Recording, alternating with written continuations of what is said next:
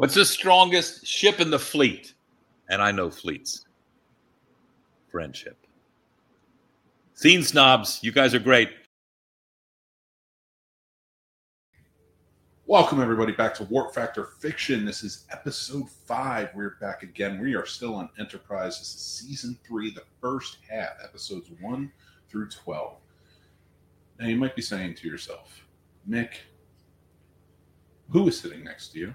And I'm going to tell you right now. We've had a little bit of a change. If you guys do check out the Scene Snobs, you might know that Casey has actually departed. He's left the Scene Snobs.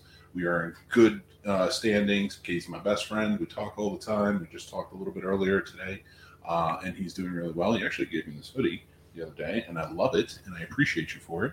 And thank you so much for your Casey the Man. And but I am joined as my new co-host, who's joining in with me, and you'll be seeing him for a while. This is my stepson, Tommy. Hello. Welcome, Tommy. Thanks for joining in, man. Want to tell everybody a little bit about yourself and your love of Star Trek? My name's Tommy. I got into Star Trek not long ago, actually. You showed me. I really got into it in Picard. Mm-hmm. Yes. Well, the one thing I really liked about it is because we did start watching it. What was the show? We started watching DS9. You started watching DS9 with me a few years ago. I never really got into that, though. Picard was my first full season. Well, yeah, you were pretty funny about it because I would go back and forth between TNG and Picard, and you would always say to me, you always seem to like TNG more than Picard. Not Picard, TNG more than DS9. And then Picard you got into as we were watching because it seemed a little newer, and you like the newer movies as well. But I always told you how everything was interconnected, and you seemed interested in it. And when this happened, we started talking about it, and I wanted to bring him in, and he has an interest in checking it out, so I thought it would be a fun ride for him to join in on this and maybe kind of get a young perspective on the Star Trek universe. So what do you think, Phil? That'll be cool, and welcome to episode 5 of Warp Factor Fiction. That's right, a chronological analysis of Star Trek on screen, where we are going in order of Star Trek, everything you've seen on screen, all the animated, all the live action, the movies, the TV shows, the whole 9 yards. We are, like I said, we're in Enterprise Season 3. We are in the middle of the Xindi War. Now, to give you a little bit of a backstory, guys, we've talked about it with Seasons 1 and 2. Leading up to this is very much the pioneer days of Starfleet and them joining in and their flagship in Enterprise, the NX-01, traveling around, meeting new species. Well, this is very much a change.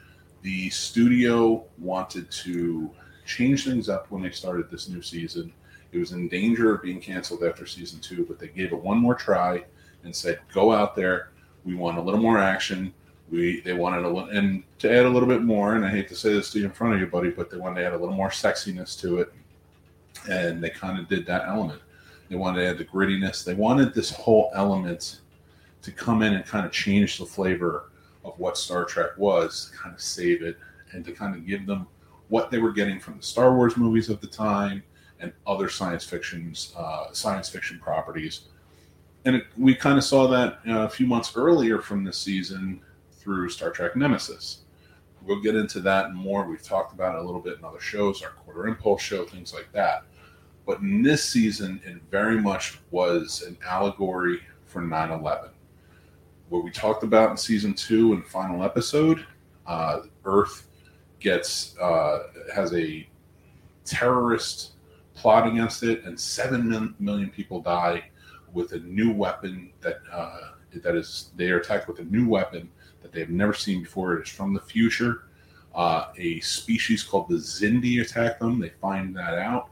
And then it is tasked, Enterprise is tasked with going out, led by Admiral Archer and his crew, with the Makos now in tow. And the Makos are the military faction that was with Starfleet in the early beginning, which we also see in Star Trek Beyond, which we'll get to when we get to that movie. And they go out and they go hunting the Xindi in the Expanse. That's where they're hiding out. The Xindi are made up of 5 different species, all come together as a council, and they live together, they work together, the whole 9 yards. So this is where they come in, and it is, like I said, it's an allegory for 9/11. There's a lot of themes that are very similar. It happened only a few years after 9/11, so many themes to talk about here, and we'll get into that. I realize as an 11-year-old, you don't know a lot about that. We're going to discuss it a little bit here and there, and you're going to learn about it for sure. But as we go on, we're going to talk about the first 12 episodes. So let's get started there. I'm going to go down the first 12 episodes. We're going to talk about it, highlight some things that we really like, highlight some things we really don't like, and then we'll move on from there. Sound good? Mm-hmm. All right. Let me pull up what I got. Okay, so we start off with The Xindi. That is episode 1 of season 3. It has now been 6 weeks since the attack on Earth. The NX-01 Enterprise is traveling through the expanse. They have not found any clues to where the Xindi are. They are at a loss. They're just really chomping at the bit, right? Yeah. And it's kind of driving them mad a little bit, it seems.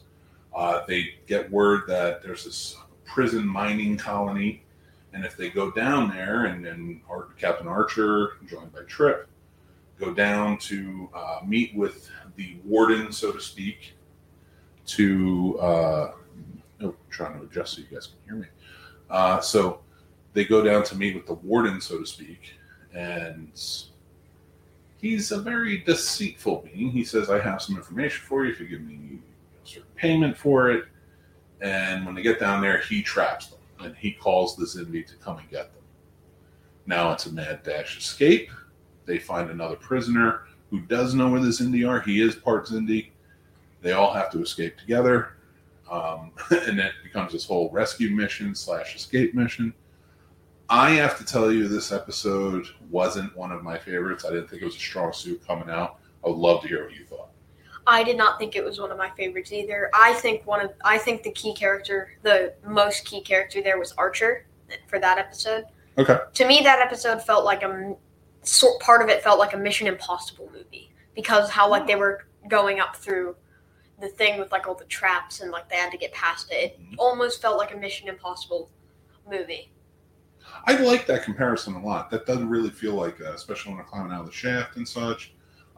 That's a great comparison, because it did feel, and like I had said with season 3, they wanted a more action-packed sort of season. It did have that feel of like that escape, that full escape. They're trying to get out, and then they have the Makos come in later and try and save the day.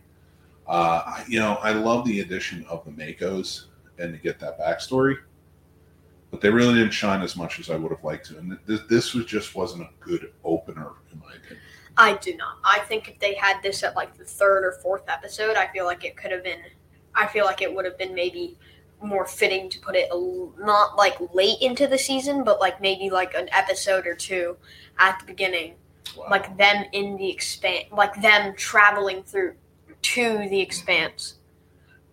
Because like it took so long, that was like a big time skip. So I think they could have like just 2, like even if it's just 1 episode of just like the ship, just normal life on the ship without danger. I love that point. That's a great point. I think I would have liked this episode more if it wasn't the first episode coming out. If this was like episode 3 or 4, and we're finally getting that clue. You're right. Like I think, or even if it's like episode 3 and you got 2 episodes of them, like the first episode traveling, I would have actually liked to pick up and see episode 3 or season 3, episode 1.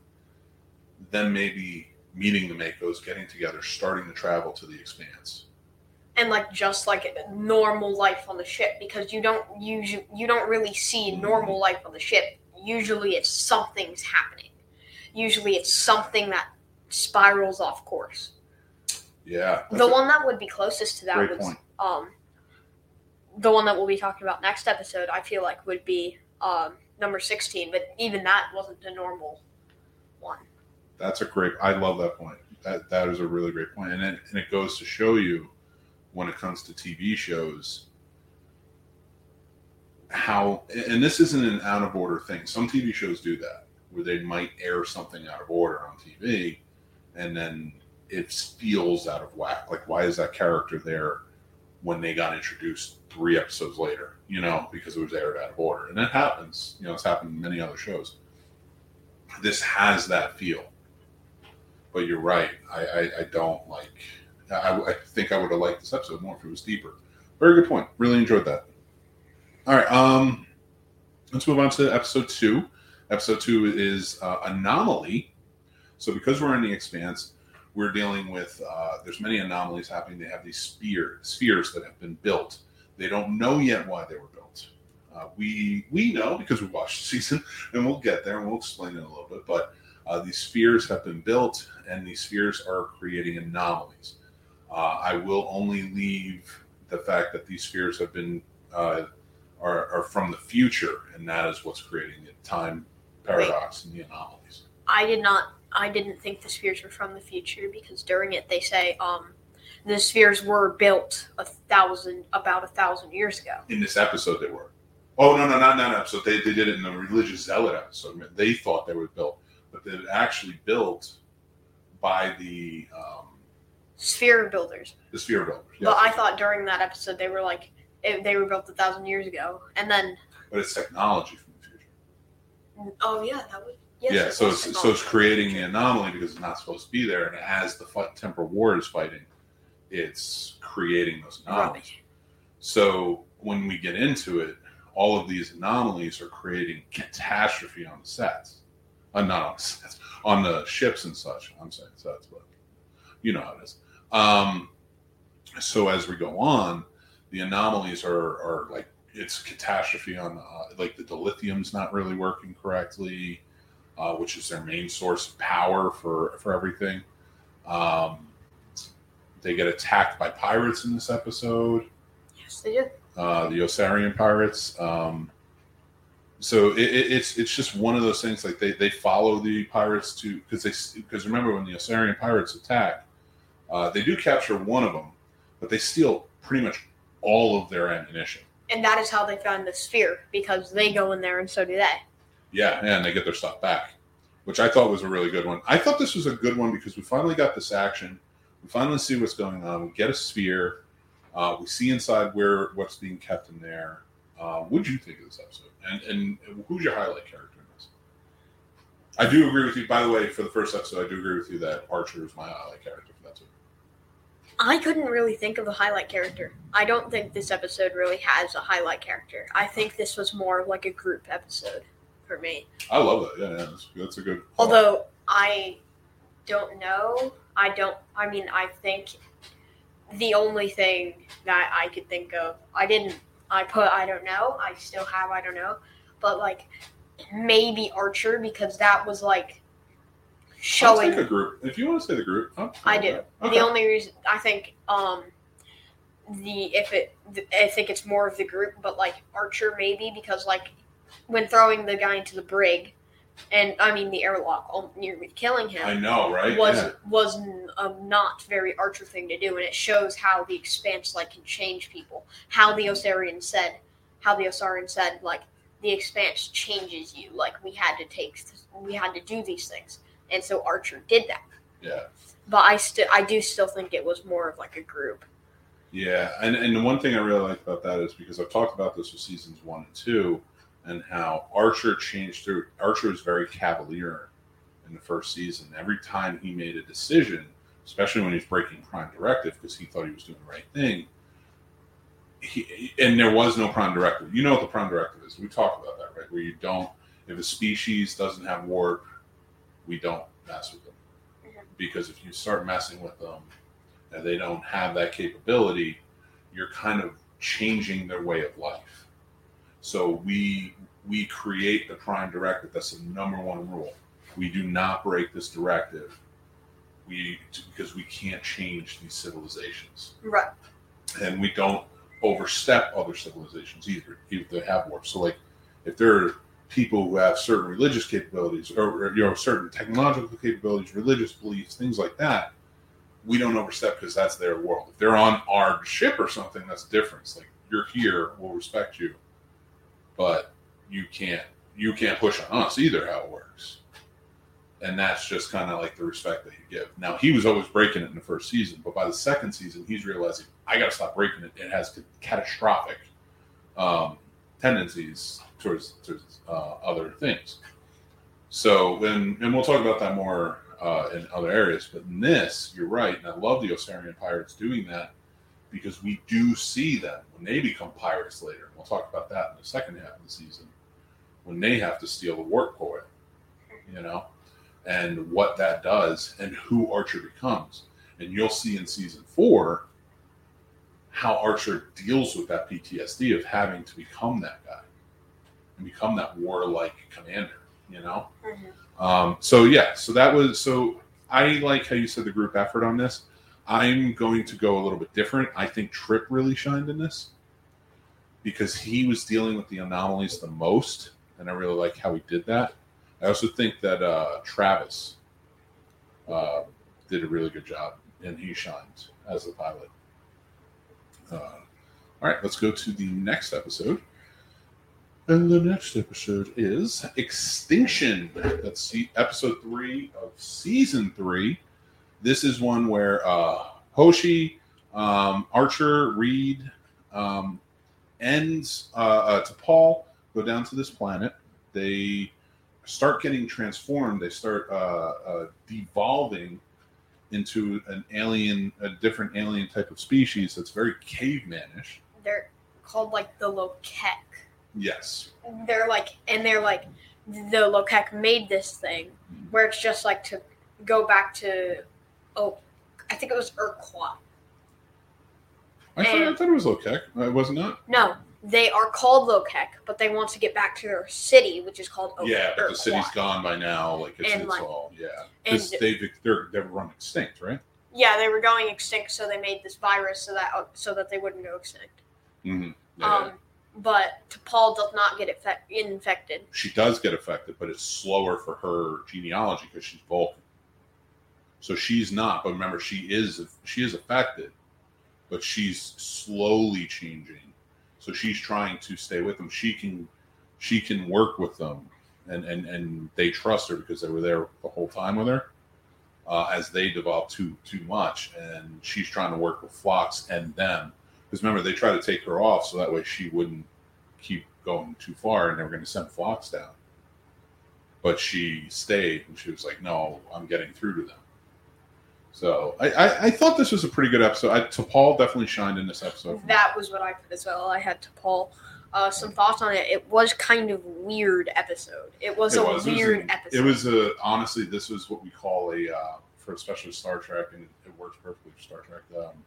It was like a landing party episode, like a away mission episode, which is exactly what it was. It kind of took you away from the full story. Like, yeah, they were there for a Xindi reason, but it just kind of took you out of it. It wasn't a great episode, but it was well acted, I thought. Yes. I do think this was better than the first episode still. Yeah, I'll agree with you. And like I said, T'Pol to me really was. So I feel like T'Pol was like the only character really that got any development at all there. Because like nobody else. Because like yes, it was Archer, Reed, and Hoshi, but like they were completely changed. Yeah. And like you barely saw Reed. It was mainly Archer and Hoshi because like something happened to Reed like Reed got captured and then Archer and Hoshi kept going to Urquhart, but like they were aliens, so it was really only T'Pol. Yeah, that's the whole thing. Good point. I like that. All right, so the next episode is episode 4, Rajan. And so basically, Enterprise helps an alien woman, Rajan, seeking to escape her life as a sex slave. Excuse me, I know you're 11, but we won't get into that portion of it, but that is what it is. Once on board, she uses her abilities to gather biometric data about humans and is recaptured by her employers, the Xindi Council. Now, as an 11-year-old, I do realize that Star Trek is going to have some adult themes. If you do have questions, I am happy to answer them for you.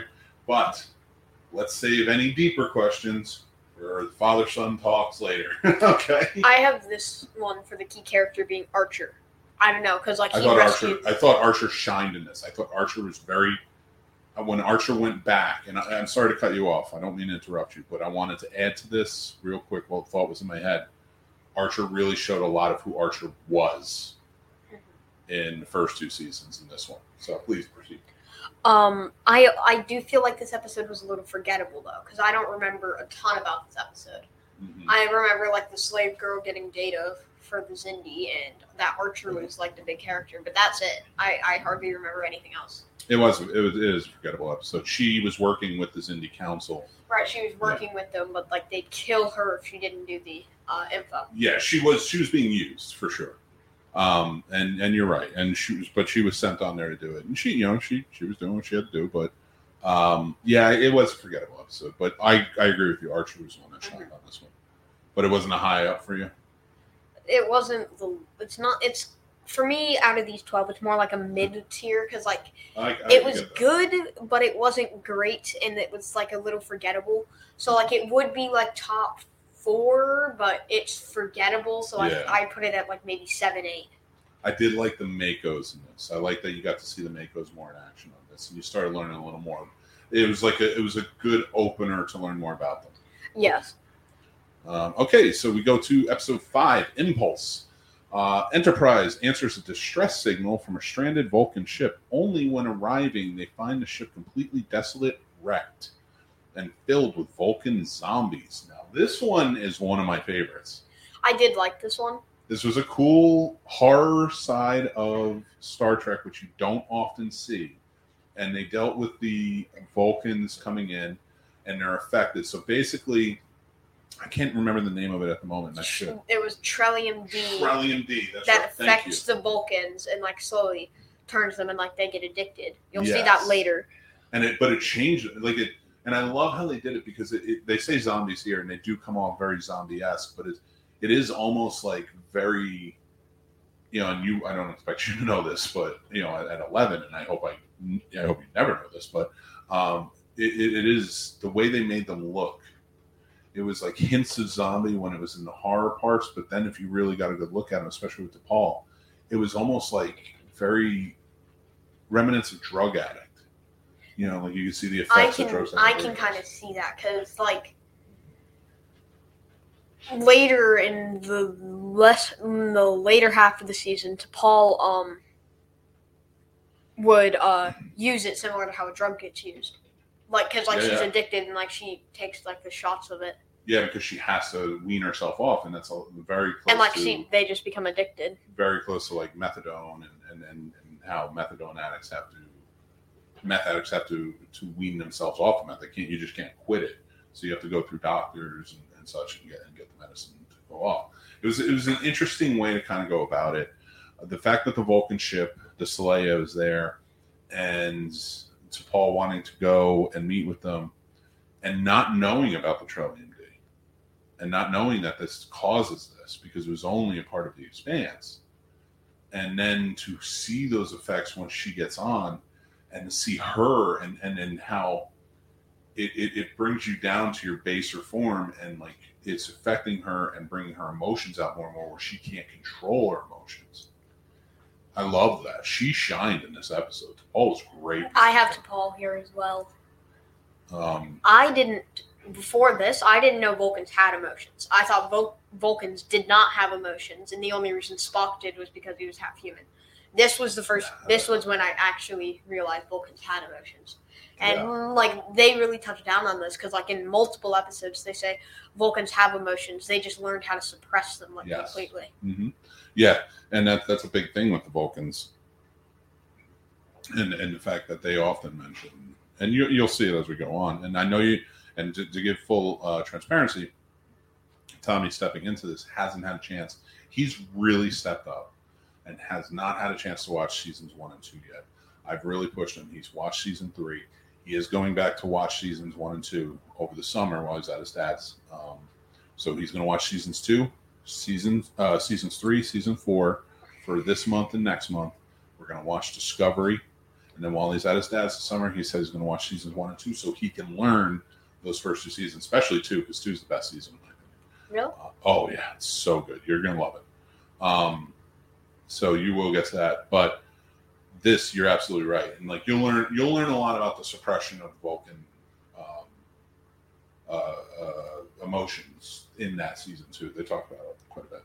So, all right. So, so T'Pol was really I think the one that really stuck out on that. It was a cool zombie horror episode. I thought was good, and you learned a little bit more about the Trellium. They introduced it there. Other than that, I didn't think it was a big episode to really shine. Wait, they introduced the Trellium in the first episode, though. But I'm sorry, you're right, they did. But I meant because they were in the Trellium mines. That's what that mining colony was. Yeah. But I meant, yes, they introduced it, but I meant in this they introduced what the effects were, because that plays in a lot this season, and even the next season, even season 4, it still kind of comes up because she still has the addiction.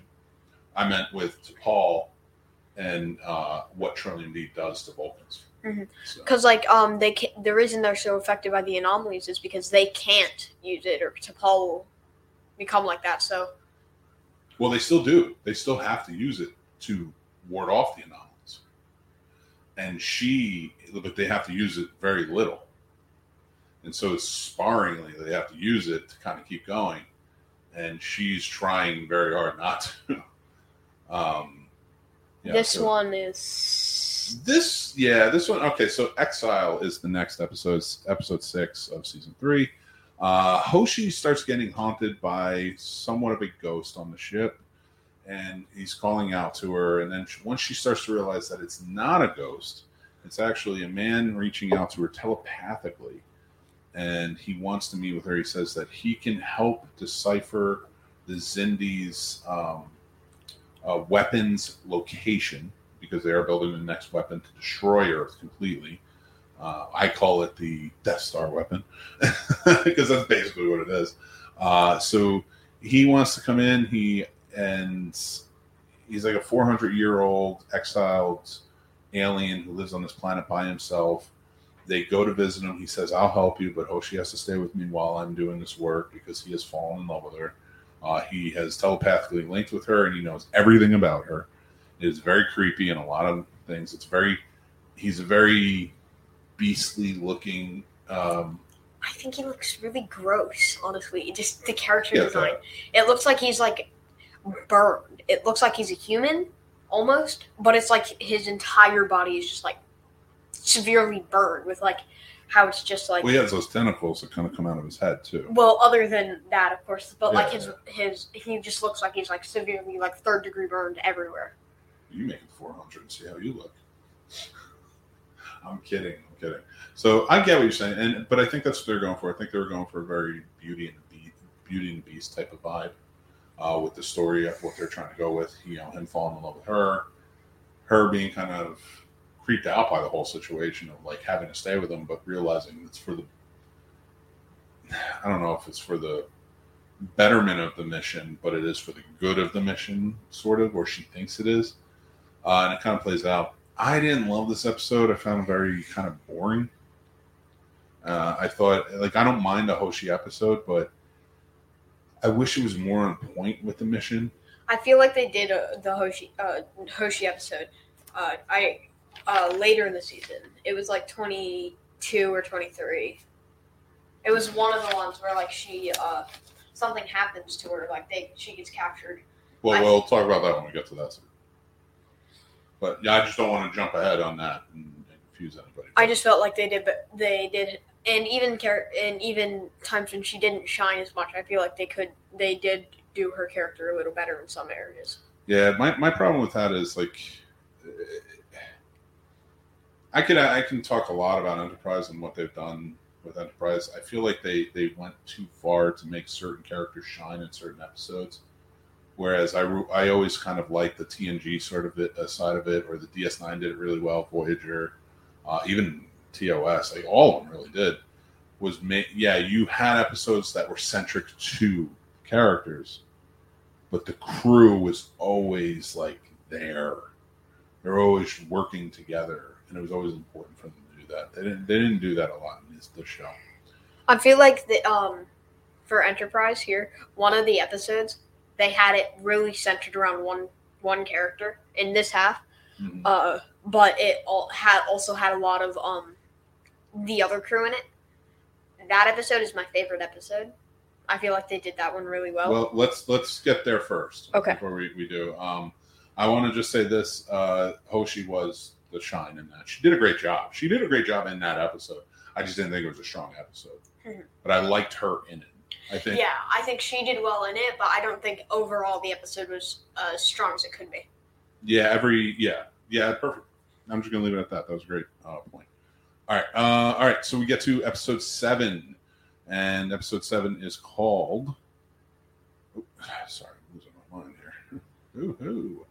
The Shipment. Oh, this one, yeah. This might be one of my favorite episodes. This is one of them. This is a good one. Let me read off the summary first before we get into it, because I want everybody to know kind of what it's about. Enterprise follows a lead and discovers a Xindi lab that refines chemosite. Chemosite. Thank you. The key ingredient. See why I brought them up? The key ingredient in the weapon being built to destroy Earth. An away team of Archer, Reed, and Hayes. Hayes is the corporal of the Makos, and he's sort of a central character. What? Major, because all the others are corporals, like Corporal. Major. I'm sorry, not Corporal. Major Hayes, and he is a major character. He leads the Makos who come in. Confront the lead researcher, Gralik Dur, who is employed by Degra who becomes a very essential character later, to refine the chemosite, but was never told what it would be used for. When Gralik realizes it was his research that contributed to the 7 million deaths on Earth, he agrees to help Archer prevent further loss of life. Meanwhile, on Enterprise, Phlox and Tucker study the weapon they seized from the Xindi and find an organic component, a life form serving as the rifle's power cell. Despite T'Pol's objection, Tucker tests the weapon. This was a good one because, again, it's another one where I think Archer shines the most. I also have Archer shining the most here. It was very reminiscent of who Archer was once he realized who Gralik is, and that Gralik is a good person who just is doing his job.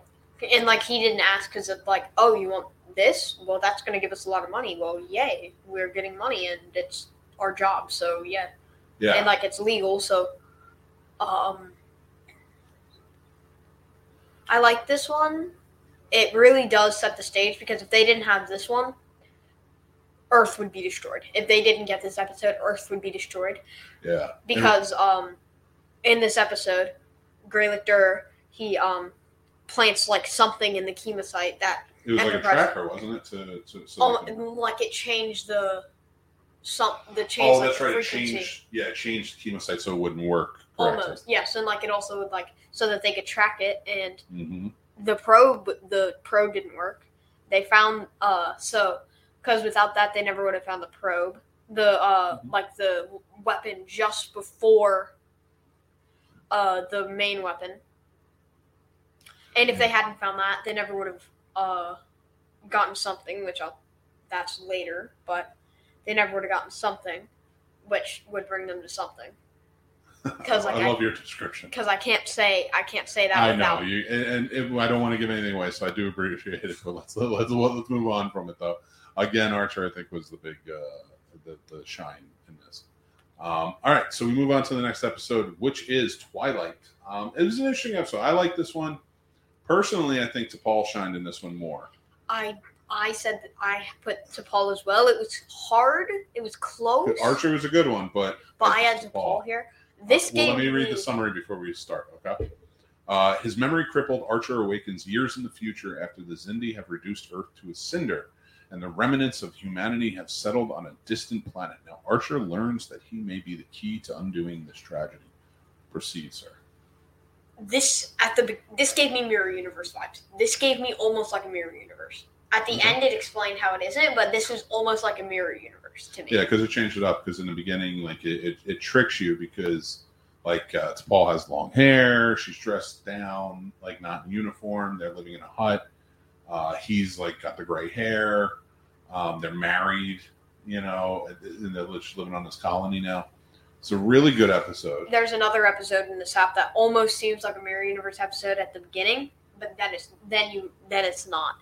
Don't worry, you'll get your Enterprise Mirror Universe episode in season 4. 2. You get a 2-parter. And it is a weird one, but you'll love it. So this episode was not anything that I think blew it away. I think it was just sort of showing a glimpse of what would happen if the weapon went off, and it kind of, for Archer, solidified we have to stop this at all costs. I do feel like it was. I liked this episode. This was a top 5 episode for me. Oh, I like that. Okay. But I do. I liked it because it also showed like that Trip Tucker becomes captain. Trip becomes captain. I believe Reed also becomes captain of a different ship. Mm-hmm. He gets a weird goatee looking thing. Yeah. Is that why you're saying the mirror episode? Well, it was also because like at the beginning, but also like in some other Mirror Universe episodes, like in the TOS one, everyone had the goatee, and they were like something like. Well, that's actually a popular misconception of Star Trek. It's not goatee. Not everybody has a goatee on the Mirror Universe. It's Spock had a goatee, so that was like he had the goatee, and that was like the differentiating factor of, oh, Spock is a bad guy when he has the goatee. So it changes up, and there's always a little, because like in DS9 they had a mirror episode. They didn't have a mirror episode in TNG at all. Wait, what? Yeah, no, they never touched down on it. That was. I was actually they did in the comic books, but they never touched down on the show. For such a long running show, I feel like they should have done like a Mirror Universe. They were dealing with Q and the Borg, like that was enough. Like I feel like what would have been a really good way to set up a Mirror Universe episode is at the beginning it's not a Mirror Universe. You have Q sending them into a Mirror Universe, and then they have to get out. We'll get there with Picard. They did that in Picard, but I feel like they should have done that in TNG. Let's leave it alone because we're on Enterprise season. That's right. I love the conversation, but remember we have Quarter Impulses where we talk about Mirror Universe. That's true. So we'll get there. I don't want to stifle you, but I want to save it for the good stuff. I want to keep them coming back for more. All right, so we're going to go on to the next episode. So I like that you called it a top 5 episode. I think that's for this season. The top 5 episode is a good one. I don't know. I'd have to rethink it a little bit, but I do like that. The next episode is North Star. It is episode 9. Enterprise investigates a previously unknown colony of humans who are living in fashion of the American Old West. They are oppressing an alien race called the Skagarans. The Skagarans, yes. These were, I feel like this episode was really good. Mm-hmm. I don't really know what to say about the episode other than like... It was just an away mission episode. But I feel like they did this one much better than they did episode 3. Yeah. This 100%. one was amazing. This was top 3 season for me. Really? This Yes. is a top 3 episode? Yes, this was amazing. I really liked this episode. Okay. I like that. This was a very good... I don't know if it would be in top 5 for me, but this is a good episode. I did really like it. And I do like how their involvement came in to try and help the Skagarans and stuff like that. So, And where it's like they broke the Prime Directive here, but it... Wait. Technically they didn't. again, there was no Prime Directive still. Right. But, like, I mean, if it was the Prime Directive was there, technically they didn't break it. Because if you remember, back then they said that the Skagarans had a ship, but they burned everything. So they just lost all of that super advanced technology that they could have had, and now they're stuck back in the Wild Wild West. So technically they don't have it, but they did have it. Yeah, and I liked that it was like that fun juxtaposition between the two. Like the Skagarans had them as slaves for a long time. And then, so when they came back and they kind of toppled them, they started using the Skagarans as slaves. And there's a lot of themes in here that really kind of shine through. And I liked how they played out. And I liked how the lessons kind of came in. I do like that this top 3 episode for you. Who do you think shined the most in this episode? Archer. This was Archer. I like that, for me. Yeah. Because, like, I do feel like this was really good because, like, it shows you the Star Trek world, how, because, like, there are, it showed you how even when the two people are at war and, like, they hate each other, that there can still be peace, and, like, that some people from there are completely fine. Because, like, with the teacher, teacher's trying to help, she taught Skagarans, well, she taught the Skags, which is what they were, which is what everyone called them. Which is basically, it's just teaching you about racism, and like how racism, especially in the Old West, like how it was working. And it was illegal to teach him, but she still did at night. Yeah. And I love that you're picking up on that, and you're picking up on how this kind of played out. This next episode, which is episode 10, which is actually one that I'd probably put in my top 5. I really enjoyed it. It was actually directed by LeVar Burton. Really? Yeah, he directed a lot of these episodes in Enterprise, but he directed this one. It's called Similitude. And it is Archer decides to make a fast-growing clone of Trip to help save his life while Enterprise is stranded in a dangerous field with nucleonic particles. So basically, Trip gets gravely injured and is dying, and he needs, excuse me, he needs a tissue, like a certain, I forget exactly where in his body he needs or organ. I think it was brain. Was it brain tissue he needed? And the reason was because he was trying to so that they could go faster and so that they can go warp 5 and not push it by compressing the field.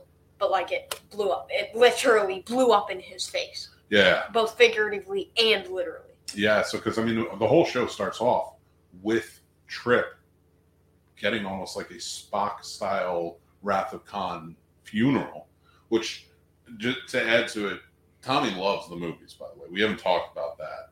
His introduction really was the movies. We sat down and watched. We watched Wrath of Khan. We watched, I think, Search for Spock. We watched Voyage Home. I know we watched that trilogy.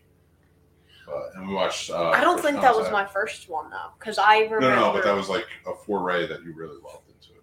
Because I believe the first one was the remake of those. I believe the first Star Trek thing I watched was... I think you watched Into Darkness. Yeah. It was you were watching it, and you stepped in and watched it with me. I think I do really like Into Darkness.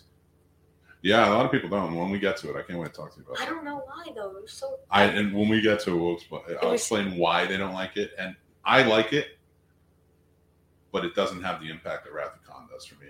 But when we get there, I do feel like it was cast perfectly though. I feel like every single person. Everybody did a great job. But wait until we get to TOS and you see Space Seed, which is the precursor to Wrath of Khan. That's when they introduce you to Khan.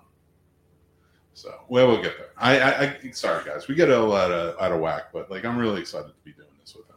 For this, for the highlight characters, Trip, obviously. Trip, of course. Well, actually, I'm going to change it because, the Sim was actually Sim's greatness, and Sim is Trip. It is the same actor. It is Connor Trinnery who plays Trip, but he's playing Sim, who is the clone that grows. Which is basically just Trip, but he grows super fast, has all of Trip's memories and a little bit more.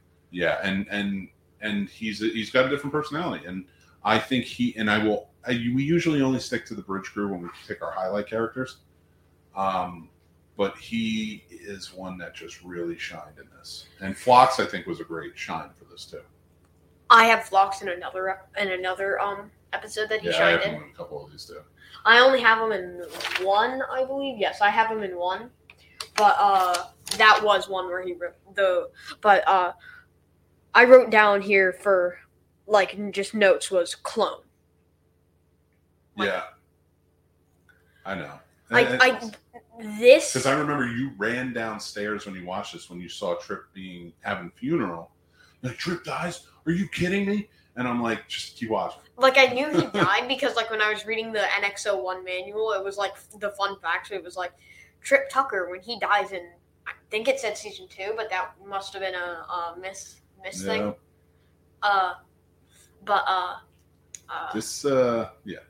Let's move on.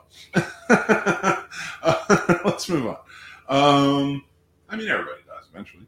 So, okay, we're going on. We're almost finished with the season. Season 3, episode 11. We only have one more episode to go after this. It's Carpenter Street. Now, that was this one. That is this one. Why is this called Carpenter Street? Is because, of course, that's based after John Carpenter, who they are a fan of. When they made this episode, it's a very horror episode, like the zombie, but it's a different type. And what I really liked about it is a very great actor, in my opinion. Leland Orser plays Loomis in it. And that's how you know it's connected to the Halloween universe, because Sam Loomis, who was played by Donald Pleasance in Halloween, His name is Loomis in the show. I didn't know his name was Loomis. I thought that was the password to get in. Because, like, I remember they said Loomis. Yeah. Oh, okay. So we get that. So basically what happens in this episode is Archer and T'Pol travel back in time to Detroit in 2004 to stop 3 Xindi reptilians from constructing a bioweapon. Now, I do want to mention, because we didn't mention it earlier, the 5 Xindi species that we're dealing with here that we're going to really see that we haven't seen too much of are primate, arboreal, aquatic, reptilian, and insectoid, and there's a dead one called the avians. I love it. See, I'm just going to let him talk. He knows what he's talking about. So the reptilians travel back in time because the reptilians they're very militant crew. They really are bought all in on the Watchers telling them. Guardian, I believe. Oh, the Guardians. You're right. The Guardians. My apologies. The Guardians telling. Oh no, the Watchers are something completely different to come later. I'm losing my mind. So the Guardians, they bought all in. They listened to them, and they're like, "Yeah, we got to destroy Earth. They're going to destroy us." That's what they're all for. They were basically like right after World War II Soviet Union, where it's like, yeah, we're all friends, but we're just going to do our own thing and completely go against what you all say and then eventually betray you.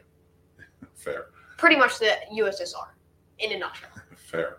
So they step in and they're going to go, so they go back in time with the Guardians' help, and they're creating a bioweapon to take out humans in the past, so they never even get to the point where they're in the future. So yeah, it's time for Archer and T'Pol to go back and save them.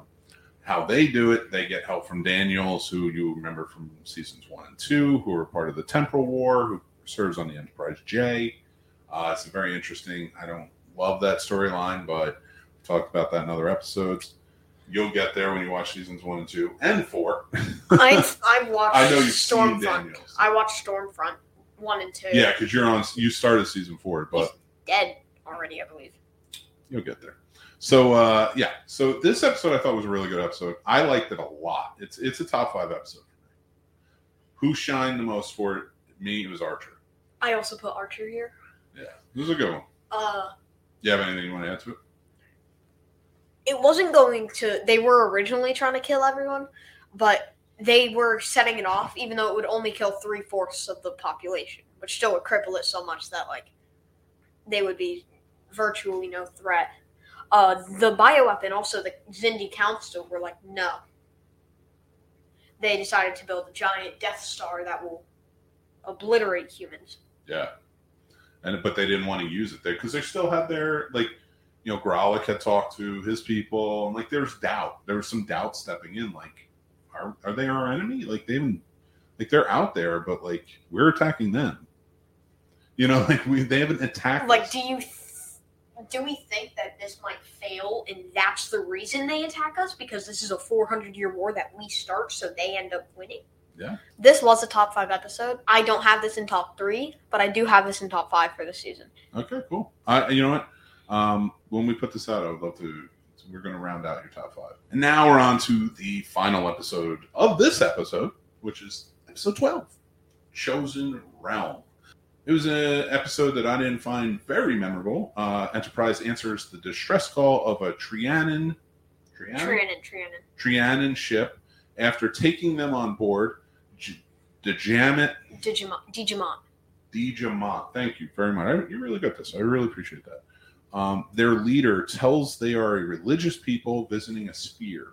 They believe the expanse, the chosen realm, and the spheres were created by the makers 1,000 years ago, and the anomalies are their breath. It soon becomes clear that these people don't have the best intentions. They take control of the Enterprise and want to use it in the war against heretics.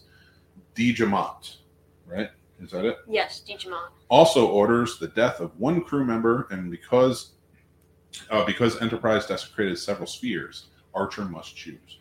Like I said, I didn't find it very memorable. What did you think of this episode? I didn't find it very memorable. There was one thing that I did find memorable. Again, like you've said in multiple episodes, I have Archer shining here. Yeah. I feel like it was, like you said, showing him from earlier seasons where it's he picks himself. Yeah, he was willing to sacrifice himself for it, but I don't think they wanted him to, right? If I remember correctly. They were like, I don't know if I would pick that. But what happened is he's like, this is what we use to vaporize people. It's actually the transporter, which sends him down to engineering, where he. That's right. Yeah. I remember that now. Where he pulls a mutiny against the people that pulled a mutiny on him. Very good. Yeah, I remember that. That's it. That was a cool little trick. I forgot about that, but as soon as you said it, I remembered it. I feel like that was really the part of this episode that I remembered. But the fact that I'm coming back to that, the fact that you have to remind me of that tells me, like, because every other episode we talk about, I'm like, yeah, I remember it. Like, we're getting into it. You know, because I watched this in March, so I'm a little behind, and then I was highlighting with you as you were watching it. But I remembered most of the stuff, and I have my notes and stuff. But this episode just washed away from me, and I felt like it was out of place. Because you said earlier how they erased all of their, information on the Expanse. Yes, so like all of their stuff gets deleted. Yeah, so that to me would have probably been better in an earlier episode. I feel like right before episode 5, because like then we get to the Vulcan ship where they then have the Trellium thing, so that can still be on the database. They can download the Vulcan ship database, which they'll still have a lot of stuff. But that would also mean I feel like they added this because if they didn't, because like if we move this, Carpenter Street would be the rounding out of the half, which actually I feel like that would be a good thing. That would have been a good one. Because like you stop something about the reptilians, you know that the reptilians have their own agenda. Mm-hmm. And that leads into the second half of the season, which is really more of the Xindi, where you really see more of the Xindi, not like we need to find the Xindi, but like we need to stop the Xindi. Sure. So that's a great point. So I think we can agree Archer. Archer, yeah. I have Archer here. Shine. All right, so let's talk about the full season. There's a few things we want to talk about before we close out. Who do you think shined the most throughout the season? The first half of the season, I should say. I'm going to say personally it's probably Archer to Paul. Archer. I have Archer here. I feel like they made it more Archer-centric in this first half. Because like here, if I count what episodes, episode 1, 4, 7, 9, 11, and 12, for me, were all Archer, which is like half of the season. Yeah. So Archer, yeah. What was your favorite episode of the season? For this half, it would be Similitude. That's a good pick. For me, I would probably say this is a tough one, but Similitude's a good one, but I'm probably going to go Carpenter Street. That's a top 5 for me. I have that at 4. I would put that at 4. What is the worst episode of the season in your opinion? Probably either episode 1, 3, or 4. Oh, so wow. So either the Xindi extinction or Rajan. Yeah, Regine, yeah. Regine. One of those 3. I'm gonna go with 1. I'm gonna say this. I have 1. I feel like it wouldn't have been the worst. Like we said earlier, it wouldn't have been the worst if it had gone not like right at the start. So now knowing that you have completed the season, because we're covering this in both episodes and such, and you know it's a 9/11 allegory, and I know you weren't alive for 9/11, and it was a very crazy time, and you didn't see that happen, but you read about it a little bit, and you learned about it in history class. I'm not expecting you to have any crazy insights or anything about it, but knowing that it was based on something that happened here in the United States where you live, what do you feel about it? Like, what is your feelings like seeing these characters and knowing something about Star Trek and kind of what it's supposed to be about? How do you feel about like where they're going and their intense feelings on this mission? I don't know. I feel like they were trying to do something where it's like this was similar to how I believe it was like our Afghanistan. It was Afghanistan that we went to war with because of this. Well, all right. Just quick history lesson in a bridge version, a very short summarized version, I should say. So 9/11 was orchestrated by bin Laden, who was Leader of Al Qaeda, I believe it's leader called. of Al Qaeda, which was a faction of the Taliban, which was coming out of Afghanistan. Not blaming the Afghanis, not blaming Afghanistan. It was, and there's plenty more to talk about the horrific nature of what the Afghani people went through and are going through now. When this happened, and we found out, and because Osama bin Laden came out, he claimed it. We knew it was him. George W. Bush was in office. He was our president. He declared war. He declared a war on terror. Thinking back on it, I don't know how you declare a war on ideology, but whatever. We did need to do something. People were scared. We got hit. A lot of people devastatingly died and are still dying to this day from the effects of that day. Wait, really? Yeah. People. Yeah. We can talk about that off air, but because this is a podcast about Star Trek, so I don't want to get too deep. But so it really affected a lot of people. This was very fresh in people's minds. It's like 2003, 2004 that this had come out. So when this started, I think it was 2003, the storyline, but then it went into 2004. So it was a tough time. People really had to deal with things. It was still coming off of it. We almost immediately went from, he said the war on terror because he went from, we're going to be searching for Osama bin Laden in Afghanistan, but he redirected and started a war in Iraq. Why Iraq? Well, he wanted to fight his daddy's war, and we can talk about that later. And I'm not saying that Saddam Hussein should have been caught and tried and everything else.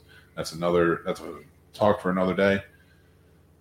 But that's where this sort of comes into play, where the terror had many faces. The terror was represented by different.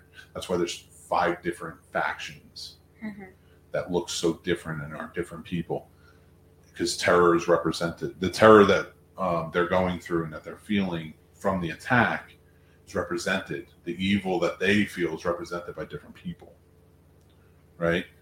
And it's not even, and they're even, and one of the things that I liked about that they did here is even the Xindi are basing their attack on fear. So like it plays out in the end and comes around. But a lot of what they talked about in doing the season was them dealing with 9/11 and their emotions towards it. Yeah, because Daniel says the Xindi are in the Federation. Yeah, later on, like 400 years down the line. But we're getting there. We're going to get there. I don't want to jump ahead, but I think so. The worst one would be 1. For me, the 5th, I have 5. I have episode 5 at 5th place for me. I liked it. I do feel like it was worse than just give me a Carpenter quick Street. top 5. Just go down. Because we talked about the episodes. Number 5 is episode 5. Number 4 is Carpenter Street. Nice. I have number 3 being... It's probably going to be 7. I really like 7. Number 2 is North Star. And There's no wrong answers here, pal. And number 2 is North Star. Number 1 is going to be Similitude. It was either North Star or number 7. Okay. The Shipment, I believe. The Shipment was a good one. Okay. Yeah, I like Shipment a lot too. What was your top 5? I don't know that I have it in order, but the 5 that I really liked the most was Carpenter Street, Similitude. All right, if I had to guess right off the bat, Carpenter Street, The Shipment, Similitude, maybe Impulse, and North Star. So pretty similar. So sort of like kind of where we were. All right, guys. Well, actually, before we go, I do want to ask you, I want to start a new segment because you're so young. We're getting into Star Trek, and Star Trek has a lot of influence in a lot of areas.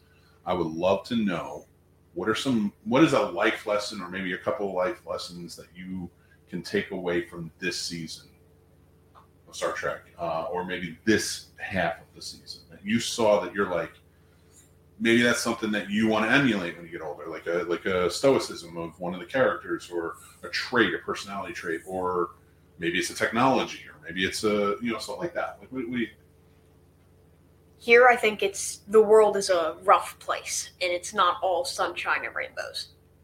It's a good one. I mean, like, I knew that, but like this really like did it well, where it's like the world is a rough place. Like in this, it's like the galaxy, but like basically the world is a rough place. It's hard to hold on to your humanity, huh? Yeah, it's hard to hold on to your humanity. But you gotta try. Right? Mm-hmm. So I like that. I like that one. I can't, but like it might have been. I can't. One of the things was I can't save humanity without. I can't save the humans without keeping my humanity. Or was something along those lines. Okay. I like that a lot. Very good. All right, guys. Thank you so much for joining us. This is Warp Factor Fiction, a chronological analysis of Star Trek on screen. I'm your host, Captain Mick Manhattan. And I am Ensign Tommy. And make sure to check us out on YouTube with Quarter Impulse and subscribe to our channel. Our video is only on Patreon. You can watch this on Patreon. But if you're listening, you can listen on any podcast platform. It comes out on Patreon, and then a month after it premieres on Patreon, you can listen to it anywhere on any podcast platform. But everything comes out on Patreon first. You can only watch it on Patreon. But if you want to see Quarter Impulse, you can also watch it on YouTube. I appreciate that. Make sure to subscribe to the Scene Snobs YouTube channel. We have a lot of good stuff that is not Star Trek related. But, like, we have the Scene Snobs podcast. There's the Friday morning show. Yeah. There's Betting Bros. Betting Bros. We have 5 takeaways. We have Did I Just Fix This Movie, which is a different movie given to me by Patreons or other Snob Nation community members. We have tons of fun stuff. Make sure you join up on the Patreon. Hang out on the Discord with us. Join us on social media. Tons of great things. What should they do to that subscribe button? You need to smash that subscribe button and hit the like button. I can't pull that off. You do a good job with it, though. So, guys, go check it out. We love having you. We appreciate all the support. You guys are amazing. Casey used to finish off this show in a brilliant way, and I really appreciated it. And I'm going to do the same thing, and I'm going to say, live long and prosper. Good night, everybody. All right.